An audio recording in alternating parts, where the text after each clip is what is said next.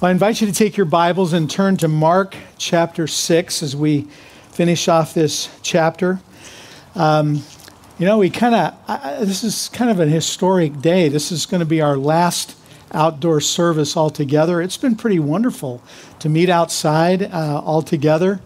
And we've got some work to do in the parking lot. Someone asked me if that light is supposed to tilt back. It's not. So the parking lot is kind of falling onto the missions house below us. So we're going to do some work here in this parking lot eventually to get this fixed. But we are so glad we've had this to be able to meet together. I just want to say, too, we had a wonderful time last week with our family together in Nashville for our youngest son's wedding celebration. He and his wife, Graham, and his wife, Sophie, were married a year ago on 6/20/2020. He was excited about that date.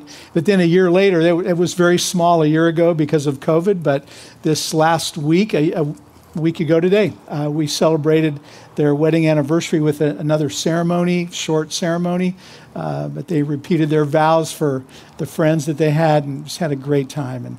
And thanks to Pastor Zach for preaching as well.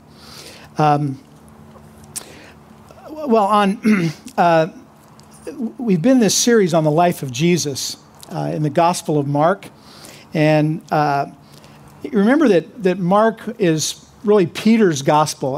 All the scholars think that Peter was the one that told this story to Mark, and that Mark wrote down Peter's words. And that same order, Mark in all likelihood was the first gospel, and Matthew and Luke follow Mark's order almost every time. And so they used Mark probably as a reference point as they wrote their Gospels. I'm sure most of you have experienced the power of nature, maybe not in a good way. I know there are a couple times I have, and it's nothing compared to, I'm sure, what some of you have been through. If you've been through an earthquake maybe, or a tornado. I'm being from Kansas. I've never been through a tornado. I've seen them at a distance, but never experienced one. I'm glad. I hope it stays that way. My brother, who lives in Kansas, said he could never move to California because of the earthquakes. The year he told me that, they had an earthquake. And we had a water spout, kind of a tornado off the coast, so I'm fine here. But one time I was with some friends. We were on Lake Michigan. I think I've mentioned this before. We were sailing, and one of the days we encountered in the middle of the lake, like really big waves, 5-10-foot waves. They were too big for us. We were getting some water on the boat. We were a little scared. We made it through fine, obviously, but it was a little bit of a harrowing experience. One time, Kathy and I were driving out to San Diego, and we were going through Texas. We were outside of El Paso, and it looked like somebody had opened a big thing of ice, and it congealed together and threw it out on the ground in front of us. And I was like, what is that? It was hail. And some of those giant hailstones hit our car and did a ton of damage, like almost totaled our car. It was pretty scary. We had to pull over. There were no cacti to get underneath. There were no bridges. There were no trees. It was scary. We're going to be looking at one of those powers of nature things here in this passage and how Jesus has command of it. But on the top of the outline, it says this: on seeing Jesus multiply the bread and the fish, many wanted to make him their king right then. Jesus knew this was not his time and not God's way, and so he sent his disciples to Bethsaida while he escaped into the hills where he could be alone and pray. The disciples were learning that without Jesus' provision, they could do nothing. Jesus then walks on water and heals many, pointing to his true identity as the great I am. So he calmed the storm back in chapter 4. And here it's like he takes it to another level and walks on water before calming the storm. Ordinary men don't walk on water. Mere men don't rise from the dead. And Jesus is pointing to the fact again that he is God. maybe in thinking of this event, Peter and other events, that Peter personally witnessed, he wrote this in 2 Peter, that we were eyewitnesses of his majesty. The early church knew something about the myths, the mythical religions of Egypt and Rome, and they didn't buy it. They weren't buying into it at all. They rejected what the Greeks and the Romans taught. And they worshiped instead and followed Jesus, whom they could see and feel and touch, like John writes. John, the apostle, writes in 1 John. He says, what we have heard and what we have seen with our eyes, what we have observed and have touched with our hands. And we're going to look at an example of this in this passage as we look at the end of Mark chapter 6. Jesus was a real historical person. He was not a myth. And in these verses, we have evidence of real events that took place by eyewitnesses, namely Peter, as he tells this to Mark. And the key question for us is this: what would God have us to learn from these verses so that our hearts aren't hardened like it says the disciples' hearts were hardened, so that we don't lack understanding like the disciples did? How will we respond to what God wants to teach us this morning? So let's read our passage, Mark chapter 6, beginning at verse 45. Immediately, Jesus made his disciples get into the boat and go ahead of him to Bethsaida, while he dismissed the crowd. After leaving them, he went up on a mountain to pray. Later that night, the boat was in the middle of the lake, and he was alone on land. He saw the disciples straining at the oars because the wind was against them. Shortly before dawn, he went out to them walking on the lake. He was about to pass by them, but when they saw him walking on the lake, they thought he was a ghost. They cried out because they all saw him and were terrified. Immediately he spoke to them and said, "Take courage, it is I, don't be afraid." Then he climbed into the boat with them, and the wind died down. They were completely amazed, for they had not understood about the loaves. Their hearts were hardened. We're going to keep going in just a little bit, but we're going to stop there for now. The first thing we see in these verses, and it's number 1 on your outline, is how that our faith should be in Jesus alone. We know that. What a great reminder. Our faith should be in Jesus alone. Jesus had just fed maybe as many, we talked about this, as 15,000, maybe more, because it was the 5,000 men who were there, but then they had their families. And the excitement of having a political deliverer was at a feverish pitch among the people. They were expecting a political leader, and they thought Jesus was that political leader.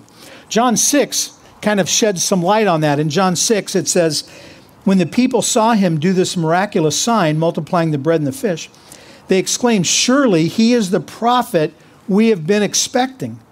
And when Jesus saw they were ready to force him to be their king, he slipped away into the hills by himself. And so it's in between this, him slipping away to the hills by himself, that he sends the disciples away. So it's true that a throne awaits Jesus, but there's a cross in between there. Jesus knows that. And so in verse 45, we see, and this is letter A on the outline, that God's guidance doesn't guarantee smooth sailing. I think this is important for us to know, because all the time I talk with people who say, God's directed me here. Why is it so difficult? God directed the disciples to be on the lake, but it was difficult for them. So Jesus takes control of this politically charged situation, and he sends his disciples away. Look at verse 45. Immediately Jesus made his disciples get into the boat and go on ahead of him to Bethsaida while he dismissed the crowd. So the language here indicates urgency. He wants them to get in the boat quickly. You know, parents, you know what it's like to get your kids in the car when they don't want to go, when they're having a good time. We had 4 kids. I remember when they were little, and we'd be in a hurry to go somewhere. Invariably, they were not in a hurry. And I think the disciples were having such a great time ministering. Maybe they were being a little bit slow about getting in the boat. And that's the urgency that's in the text. Jesus made them get in there, and he wanted them to move right along. The disciples had been out on the lake for hours in a situation that seemed very exhausting, very frustrating, and potentially dangerous for them. And as they go out into the lake, keep in mind, they have been obedient to get out there. They're not in this mess because they were ignorant or because they were haughty or because they were being selfish or unwise. They're in this situation that's beyond their strength. And that's exactly where Jesus wants them to be. C.H. Spurgeon comments on this verse, and he says their sailing was not merely under his sanction, but by his express command. They were in the right place, and yet they met with a terrible storm. Jesus purposefully sent them into trouble for the same reason that God sometimes allows trouble into our lives. Maybe sends us into trouble with a goal in mind. And the goal is that we would see his glory and that we would be drawn closer to him and our faith would grow, that we would depend on him more and more. Dr. Helen Roseveare wrote a book called He Gave Us a Valley. She was a medical doctor from Ireland who was in the Belgian Congo at the time, and there was a tremendous rebellion that broke out in the Congo, and her hospital was taken over by rebels.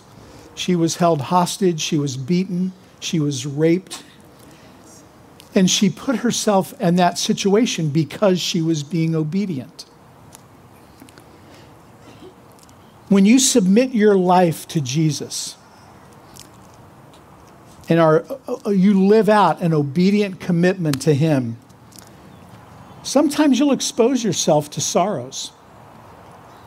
Sometimes you will expose yourself to difficult times in your life because you are being obedient. For the follower of Jesus, peace isn't found when things are going easy in our life. His peace we know and experience sometimes in the most difficult times. That's when God comes to us and says, I want you to know my peace. I saw a great picture one time of a storm that was going all around on the ocean, and there was a little cove, and in the cove was a dove sitting on the water, or a bird sitting on the water, and the title was The Peace of God. And I think that's a great picture of what peace. Storms can be raging all around us, but that's when God wants us to know his peace. It's precisely at those moments when God shows up in our lives. And God's plan is not always easy, but it's always best. And that peace is yours. And when the really hard things come, that's when God wants to give you his wisdom and strength and his peace. So what are you going through right now in your life where you need to know the peace of God, where you need to know that he's there and for him to give you wisdom, for him to give you strength? If you're going through a dark time right now, ask God what he wants to teach you. Don't miss out on the opportunity to learn what he wants you to learn.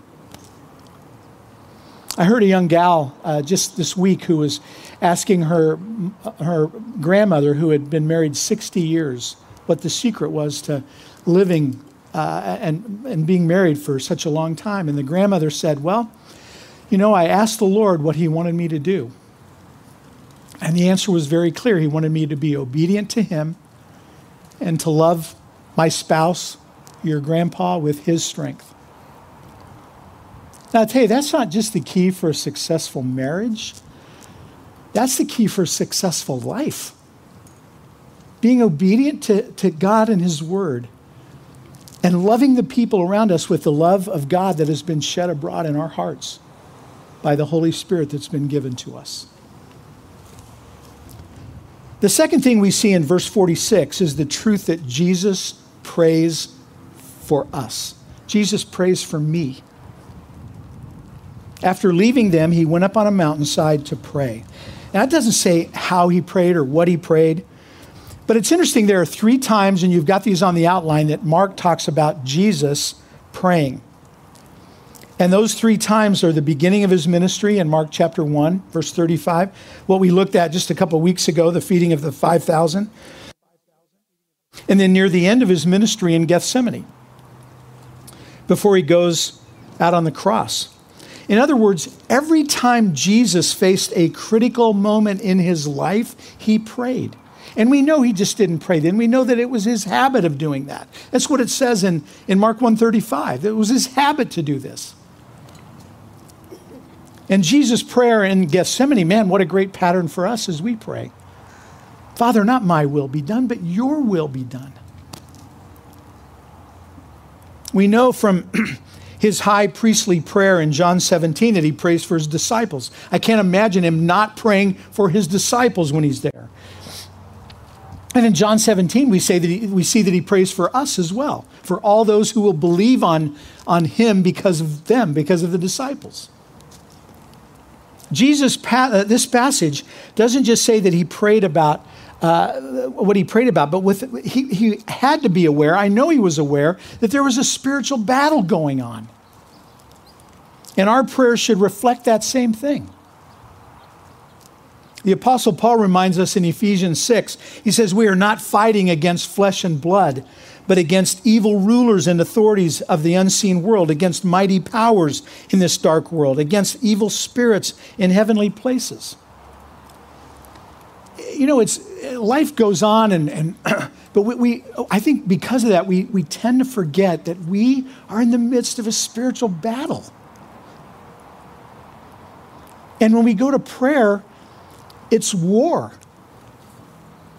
That was what Jesus knew. That's what we need to know as we pray.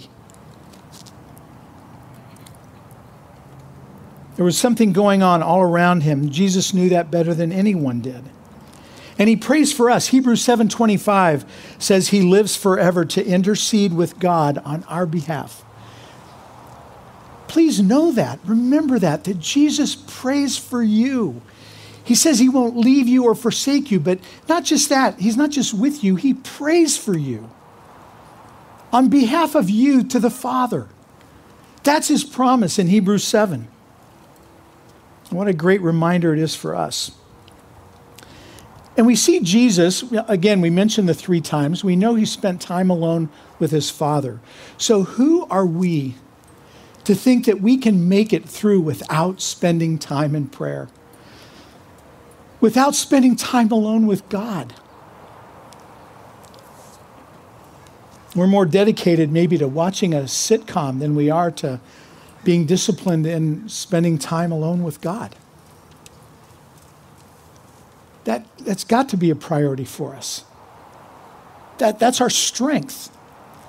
That's our strength when we're in war, when we're in a battle. I can give you so many examples of people sitting right next to you who have joy in their lives because they're following the Lord.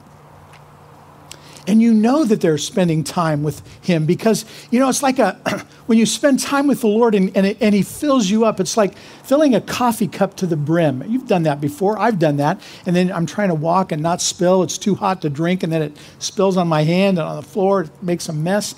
But it's like that's what happens when we are filled up with the joy of the Lord. It spills out onto other people.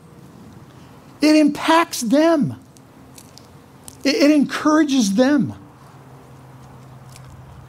And people live godly lives because they're like a branch that's plugged into the vine. They're attached to the vine.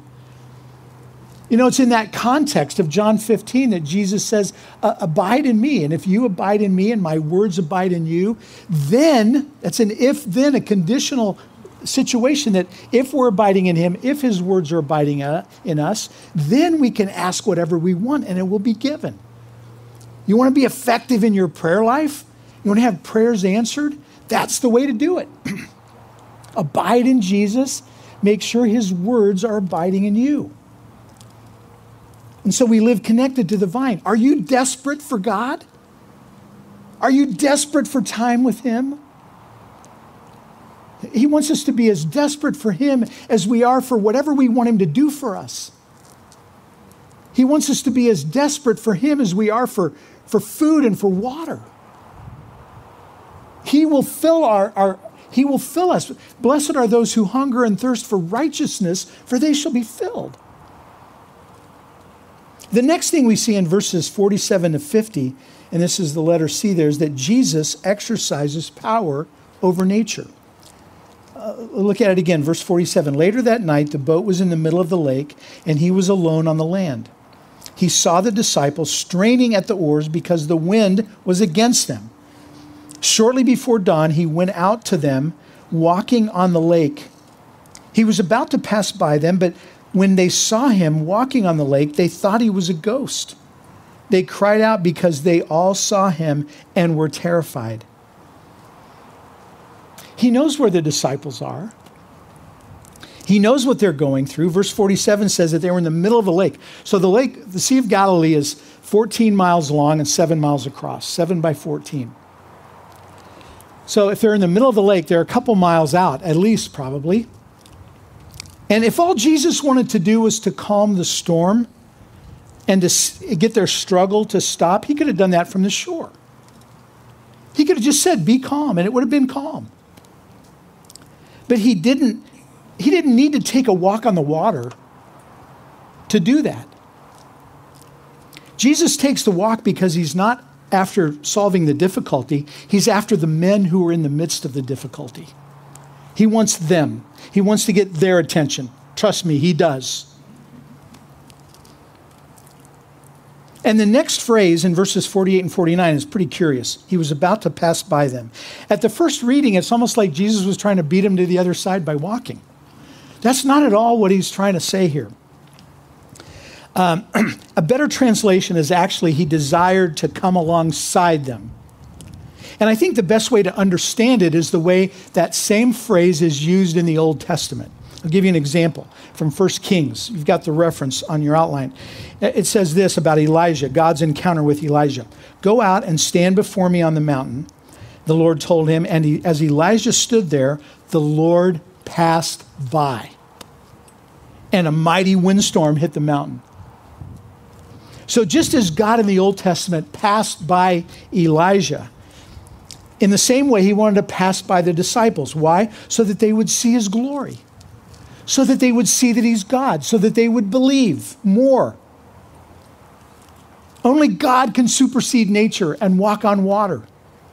And so Jesus is showing the disciples, beyond question, he's God. But not only by his actions, and we're going to see that in just a bit. But then it says in verse 49, but when he saw them walking on the lake, when they saw him walking on the lake, they thought he was a ghost. They cried out because they all saw him and were terrified. It's no surprise they cry out. I would cry out. You would cry out. In fact, another paraphrase says they screamed, scared to death. They were terrified. I get them. I get that. I would be as well. Matthew 14 gives the same account, but what does Matthew 14 add in there? Peter walking on the water. And you know what I think is really fascinating? Is that Mark is focused on Jesus, not on the disciples in the boat. And remember who's giving Mark the story? Is Peter. Peter doesn't want the focus to be on him walking on the water. He wants the focus to be on Jesus. So Mark doesn't even mention Peter walking on the water. Mark's emphasis is on Jesus and his power to save. And it makes me think of John the Baptist's prayer when I think of Peter not wanting to mention himself, that Jesus must increase and he must decrease. Wow, what a great prayer for all of us.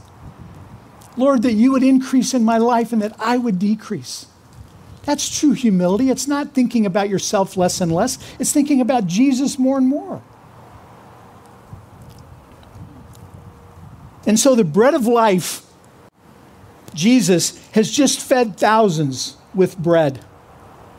And Jesus, the living water, as it says in John 7, has just walked on water. And Mark isn't finished with his portrait of the servant king, because the next thing we see in verses 50 and 51 is that Jesus' person speaks to our fears.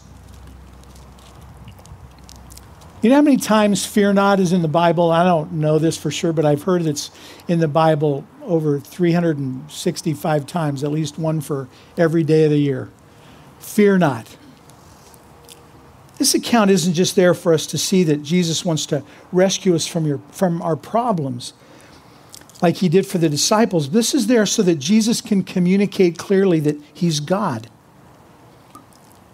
and that we needn't be afraid of what's going to happen. And fear is a normal human emotion. We fear things. But Jesus in his person says you do not have to fear. There's no fear in love, but perfect love casts out fear. So focus on me when you're afraid. What are you afraid of? What do you fear? I think we've all gone through fears at different levels about this last year. What have you feared? What do you fear now? What the I am, and that's who Jesus identifies himself as, what the I am says to you is, you don't have to fear. There's no fear in love. I love you. Jesus seeks to calm the terror they must have felt. So look at verse 50. Immediately he spoke to them and said, take courage. It is I am. Do not be afraid. Remember, they were being obedient. And Jesus is right there with them in their obedience. When Jesus says this, he's standing next to the boat. Picture this in your mind. The wind is still howling. The waves are still crashing. The white tops are all around them on the lake. And Jesus says, I am. And the Greek simply says, I am, have courage. I am is the way God identifies himself to Moses in the burning bush. Remember that back in Exodus chapter 3. And Jesus declares in John 8, he says, I am. And I don't know if you remember the story in John 8, but right after that, the Pharisees take offense at that because he's claiming to be God, and they seek to kill him. So they knew exactly what he was saying when he said, I am. Jesus keeps doing and saying things for the disciples to identify himself as God. He wants the disciples to get who he is. And Jesus not only walks where only God can walk on the water, but he calls himself by God's name, the great I am. And he says, I am, that means you don't need to be afraid. I'm in control of this nature. I'm in control of this lake. So don't fear. Look at verse 51. Then he climbed into the boat with them, and the wind died down. And look at their response. Same verse. They were completely amazed. Should they have been amazed? He just fed 5,000 people with 3 loaves and 2 fish. I don't think they should have been amazed, but then I think maybe I would have been amazed too. Throughout Jesus' ministry, he proved himself trustworthy. Time and again, he turned impossible situations into a time for him to be glorified.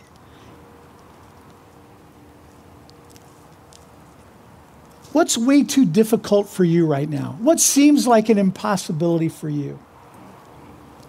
Maybe it's a health issue. Maybe it's a family matter. Maybe it's financial. Maybe it's an addiction. Whatever it is in your life, what God says to you right now is, I am. I can take this situation and be glorified. You just obey me, and you love the people around you with the love of God, my love that's been shed abroad in your heart by the Holy Spirit that indwells you. That's what he says to you. God wants to take your impossible situation and be glorified. He used experience after experience in the lives of the disciples to help them cultivate an abiding trust in him. And that's what he wants to do in our lives. He wants us to grow in our faith. You know, the Bible says that your faith grows by the hearing of God's word. That's my prayer for you this morning, that your faith will grow. Romans 10:17, faith comes by hearing, and hearing by the word of God. I love the way Martin Luther translated that into German. I don't speak German, but I've read this translation and an English translation of the German translation. Martin Luther says, Romans 10:17 says, now faith comes by hearing, and hearing by a message preached about Jesus. And so he helps them cultivate that and put their faith into action. And that's what he wants us to do, to put our faith into action. And then the last thing we see is that Jesus is patient with the disciples and with us. Thank you, Lord, for your patience with us. If you've never thanked God for his patience with you, you should, because he is patient with you. Mark points out the disciples' continued lack of trust. Look at verse 52. For they had not understood about the loaves. Their hearts were hardened. Jesus doesn't rebuke the disciples. You would think he would. You would think, hey, you guys, didn't you see me feed the 5,000 fathers, the 15,000 people?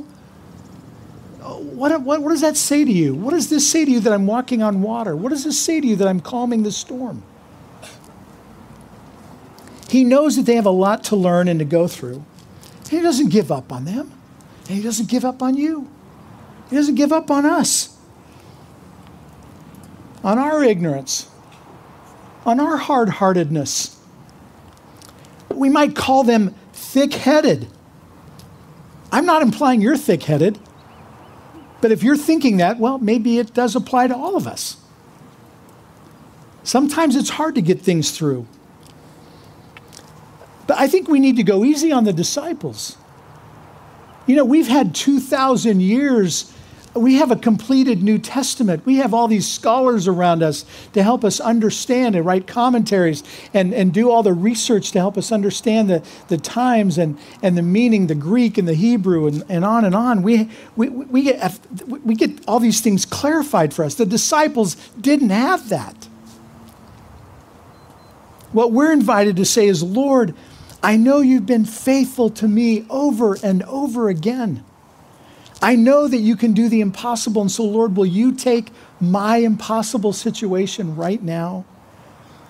And will you be glorified in my life? That's what he wants us to do. We have God's response to this back in Luke chapter 1. With man, this is impossible, but with God, all things are possible. That's why we honor God with big requests. Not just with things that we can answer, but we honor him with things that are impossible and asking him those things in prayer. Verse 52 is really about Jesus being patient with us. And I think patience is one of those characteristics that communicates Christ's likeness when we're patient. So how are you doing it on the patient quotient? How are you doing in being patient? That's a dangerous prayer to pray, and it's a prayer we should pray. Lord, help me to be patient. Because when we pray it, we get opportunities to be patient that aren't always fun. And then finally, in the last 4 verses, we see that, this is number 2 on the outline, Jesus invites us to come to him when we hurt. Verse 53, when they had crossed over, they landed at Gennesaret and anchored there. As soon as they got out of the boat, people recognized Jesus. They ran throughout the whole region and carried the sick on mats to wherever they heard he was. And wherever he went, into the villages, towns, or countryside, they placed the sick in the marketplace. The word wherever in verse 56 seems to indicate a general summary of the events that happened over a period of time. Jesus cares for his sheep. He brings healing to them. He refused no one. They brought him to the people to the marketplaces because that's where they thought Jesus had the best opportunity of seeing them. And they had the best opportunity of touching his garment and being healed. And so we see in verses 53 to 55 that Jesus wants us to come to him. That's letter A under number 2. Jesus wants us to come to him.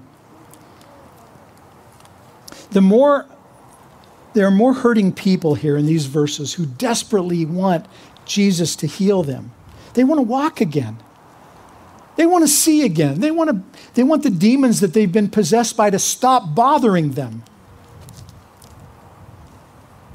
And what Jesus wants us to do is to be desperate for him as much as we are for being healed.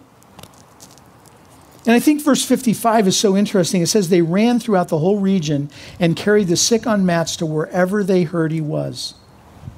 The needy would all gather in these common areas. You know, we pray and we take aspirin or we go to the doctor and we talk about maybe a surgery that we might need. They didn't have those options. They were at the end of their rope. There's no medication to speak of. There's no doctors to go and visit in the way that we have doctors to visit. Luke was a doctor, but it was way different than what we have today. No technology, no surgeries. And they were desperate. And then the last thing we see in these verses, look at in verse 56, is that Jesus heals those who believe in him. And wherever he went into the villages, the towns, or the countryside, they placed the sick in the marketplace. At the very minimum, these people believed Jesus had the power to heal them. They didn't know exactly who he was. But Jesus wanted this to point to the fact that he is their salvation. He can heal their souls. And they begged Jesus to heal them, and he did.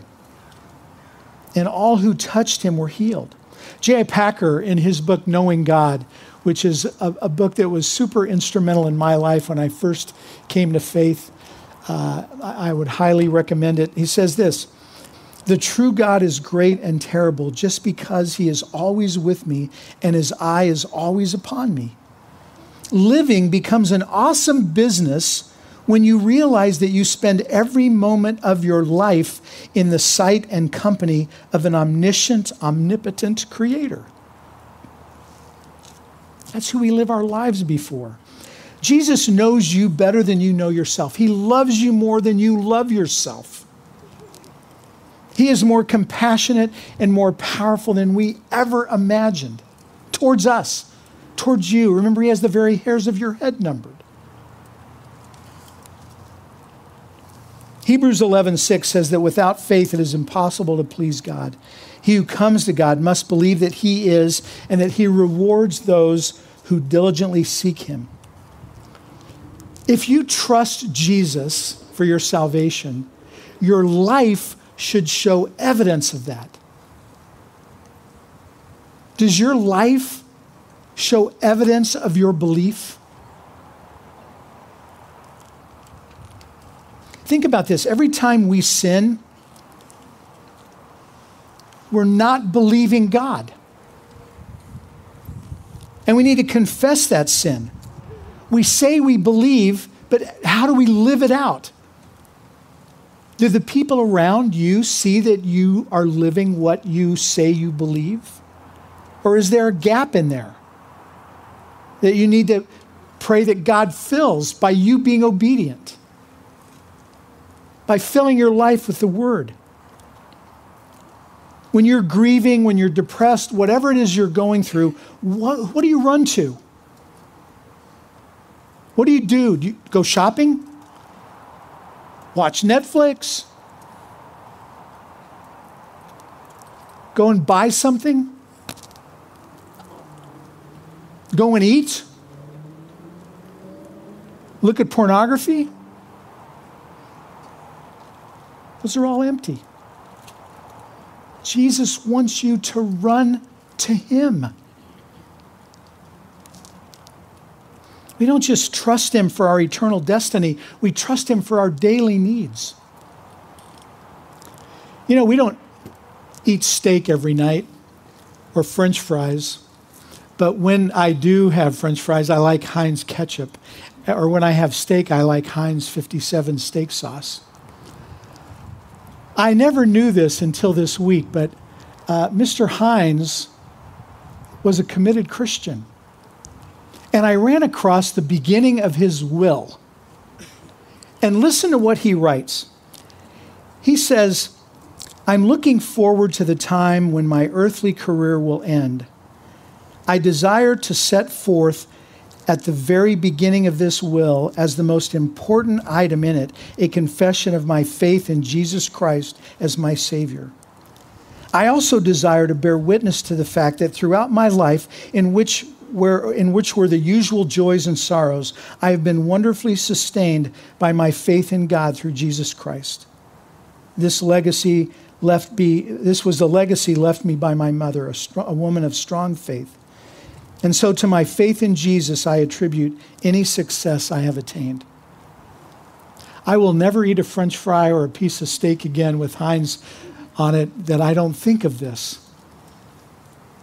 And that he wanted to point people to Jesus. And that Jesus was his strength. In the end, Jesus walked across stormy waters of judgment for you and for me. And Jesus took on the sickness of our sin and healed us by taking that on. And he says to you, take heart, do not be afraid, I am. Think about it. Let's pray. Father, I thank you that you are the I am who inhabits us through your Holy Spirit. That you are with us and you are for us and you are our only hope. Thank you, Father, that your light shines brightest in dark places, and let us be lights for you this week. Help us to live in gratefulness. Help our hearts to not be hardened and to recognize your power around us in our lives. Father, if there's someone here who has never put their trust and their confidence in you alone for their salvation, that they would respond to you in faith right now. That they would let someone know that they've done that. Father, we love you. In Jesus' name we pray. May God himself, the God who makes everything holy and whole, make you holy and whole. Put you together, spirit, soul, and body, and keep you fit for the coming of our Master, Jesus Christ. The one who called you is completely dependable.